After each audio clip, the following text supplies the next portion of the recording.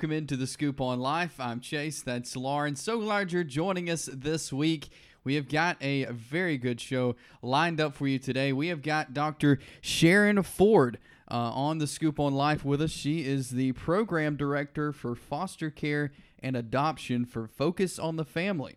And in this role, she helps raise awareness of the need for adoptive families to provide loving and stable homes for more than 100,000 waiting children in the U.S. foster care system. Dr. Ford, thanks for taking time with us today.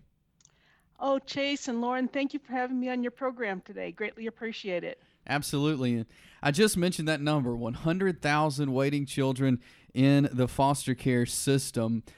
Tell us a little bit about why this number is so large and just a little bit about the foster care system.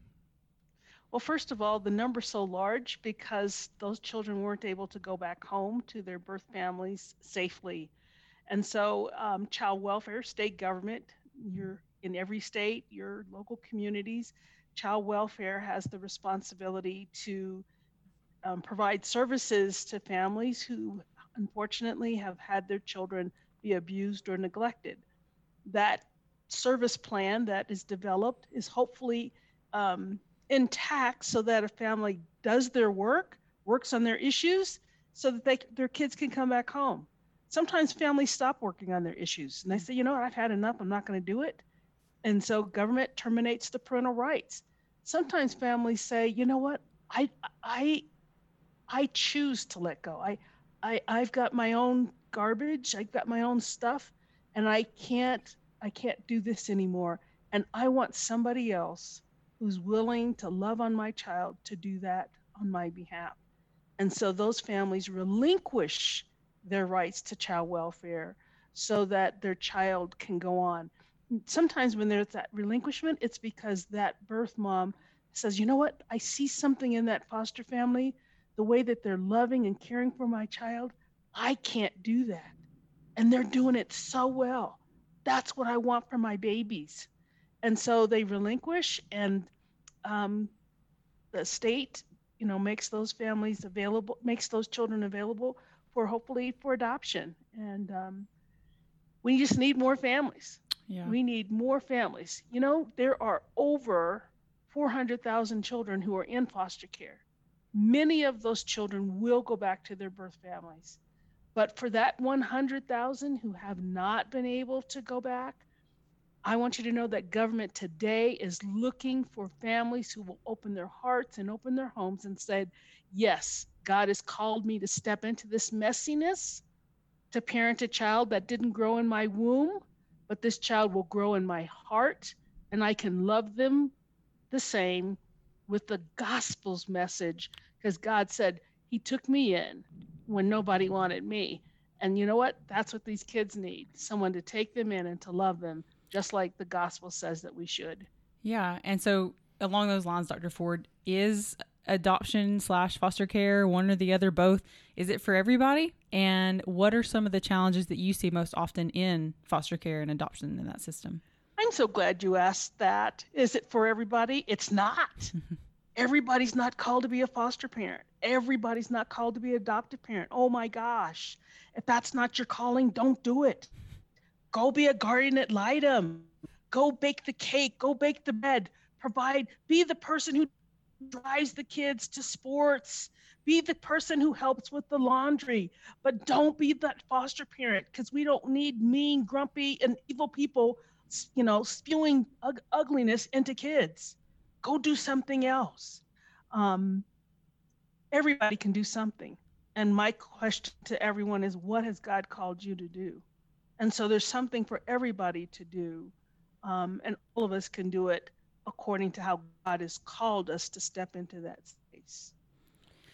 And yes, this is the other pro-life. This is that continuum of care. And so, yes, we think about the preborn, but the space of foster care and the space of adoption of children in the foster care system, that is being pro-life too, speaking into lives of these children who need hope, who need help, who need nurturing, and your love. So what is that? How does being pro-life and valuing all of life, these kids in the foster care system, how does that change how we think and then ultimately act, regarding foster care and adoption. Because as you just said, like everybody can do something. So how should our being pro-life and, like you said, that being rooted in the gospel change how we think about the foster care system and then how we ultimately act? I think by being pro-life, it gives us a glimpse into the messiness of the world that we live in. That when we look at the scripture, God shows us clearly in the Old and New Testament that people's lives weren't perfect.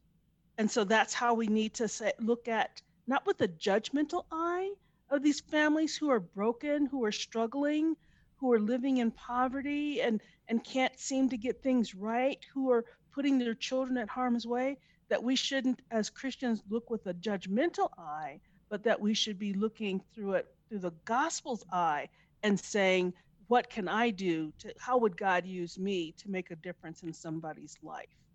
That's being pro-life. Yeah.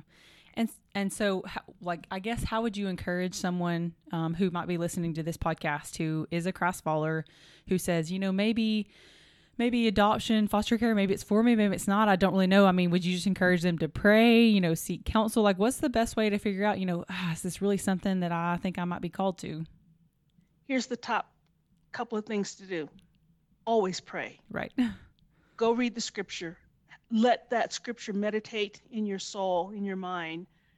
Talk to people who are walking the walk, who are already doing foster care, who have adopted children, so that you get a little glimpse into what they're dealing with on a day-to-day basis.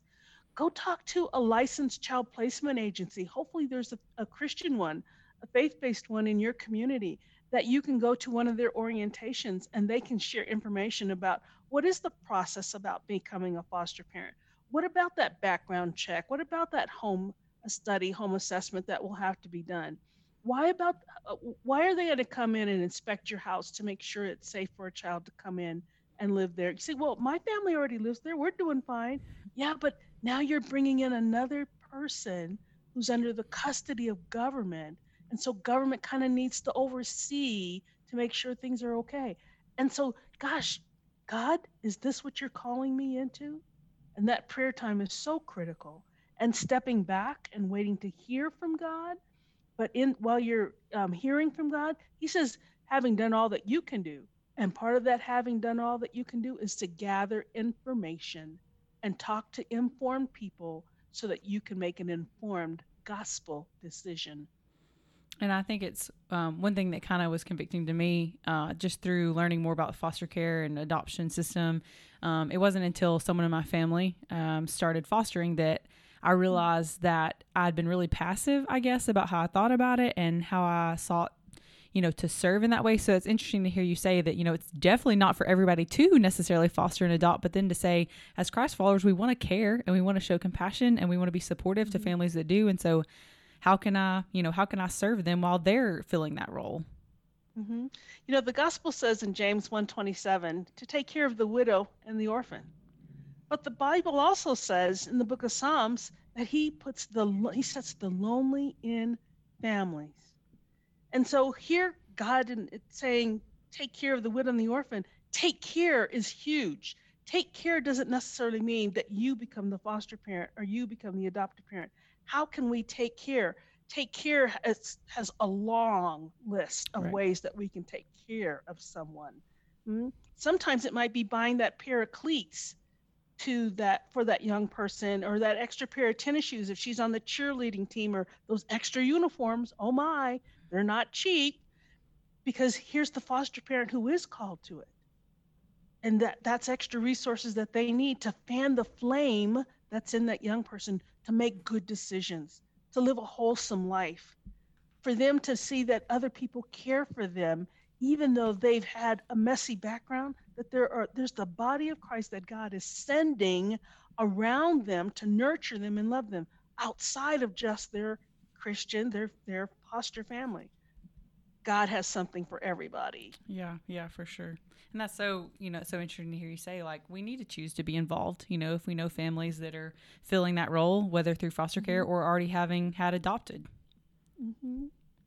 And so you already mentioned this a little bit and talked to them a little bit, but how can somebody like us or somebody who might be listening, again, as a Christ follower, really tangibly support them? And I know you mentioned some of those things, buy the cleats, support them by maybe letting them, go out for dinner, babysitting the kids so they can go out to dinner. But what are some other ways that you've seen, like, man, that was a really helpful thing for that foster family? You just said something very important, buying the family dinner. When families step up and say, yes, I'll be a foster parent, they still need to have date night. Watch the children so that couple can speak into their own marriage, have some time away. That is so, so critical. I think if you're not a cook, you can buy a gift card and say, we're going to have pizza at your house tonight, and I'm going to have it delivered. It's going to be all paid for. Here's the gift card, and you can do it when it's, works into your schedule. Or if you really like lasagna, hey, I know a good lasagna place. You notice that I'm not saying I would cook, right? I will order that pan of lasagna with salad and breadsticks, and then I'll pick it up and deliver it to your home to save that family one extra thing that they need to do in their lives so that they can have some time of quiet time in their home, or that maybe they're in the kitchen helping one of the kids with homework. And you know what? You're in the front room vacuuming the carpet, That's so awesome. that they can spend more homework time, particularly during this time of being sheltered in, when everybody's at home doing homework together instead of sending the kids to school. So there's all kinds of ways that people can make a difference. And don't let families say, oh no, I don't need help. That's not true. All of us need help. Yeah. Sometimes you just have to be that kind of persistent person and say, you know what? I want to support you. I'm over here having coffee with you. If I weren't here having coffee, what would you be doing? Oh, you'd be doing the dishes? Tell you what, you keep having coffee, I'll wash the dishes. That's awesome. That's awesome. Well, Dr. Ford, we've been talking about all these ways that people can be involved with foster care and adoption. For those who may be thinking about this, may be a calling for them, what are some resources you would suggest kind of in preparation of getting started in foster care and adoption? One, I'd like to encourage them to go to our website, which is waitnomore.org, waitnomore.org, and click on resources. We have several resources there, some of which are downloadable. They can just print from their computer, or they can send me an email, and I'll send them to them at no cost. They're wonderful little brochures. There's about 8 of them that really will help them help equip them to becoming a foster or an adoptive families. Everyone should make an informed decision. They shouldn't go into this lightly. That's one thing. The second thing I encourage people to do is to read the book, The Connected Child by Dr. Sharon Purvis.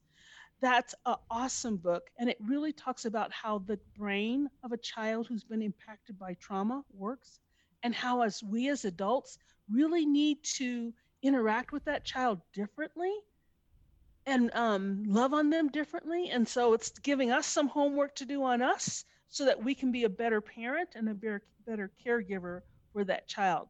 We want to connect with the child and not push children away. I think another thing that they could do is contact a local agency in their community. And all of them always have orientations. And now during this time of COVID, those orientations are being done virtually, so you don't even have to leave your home to be able to participate in one. There are workers who would love to have conversations with them about their hopes and their dreams and being someone who could touch a child's life in a positive way. That's awesome. Thank you so much for those resources too. And Dr. Sharon Ford from Focus on the Family. She's the program director for foster care and adoption. Thank you so much for taking time with us today. And thank you so much just for your heart behind what you do, for raising awareness for foster care and adoption, and working so closely with us. Thank you very much. Thank you. Chase and Lauren, thank you. It's a pleasure. A big thanks to Dr. Sharon Ford for taking time with us here for the Scoop on Life, and we thank you for taking time to listen in this week. I want to remind you of the ways you can keep up with the show on social media. We are on Facebook and Instagram, so just search for the Scoop on Life podcast. hit the like button, and you can keep up with all the great things we have going on here with the podcast. Also, you can listen to us on Apple Podcast app. We're also on Spotify and on YouTube. So those are the three ways you can get the Scoop on Life: Apple Podcast app, Spotify, and YouTube. Thanks again for taking time with us this week. We'll see you next week for more of the Scoop on Life.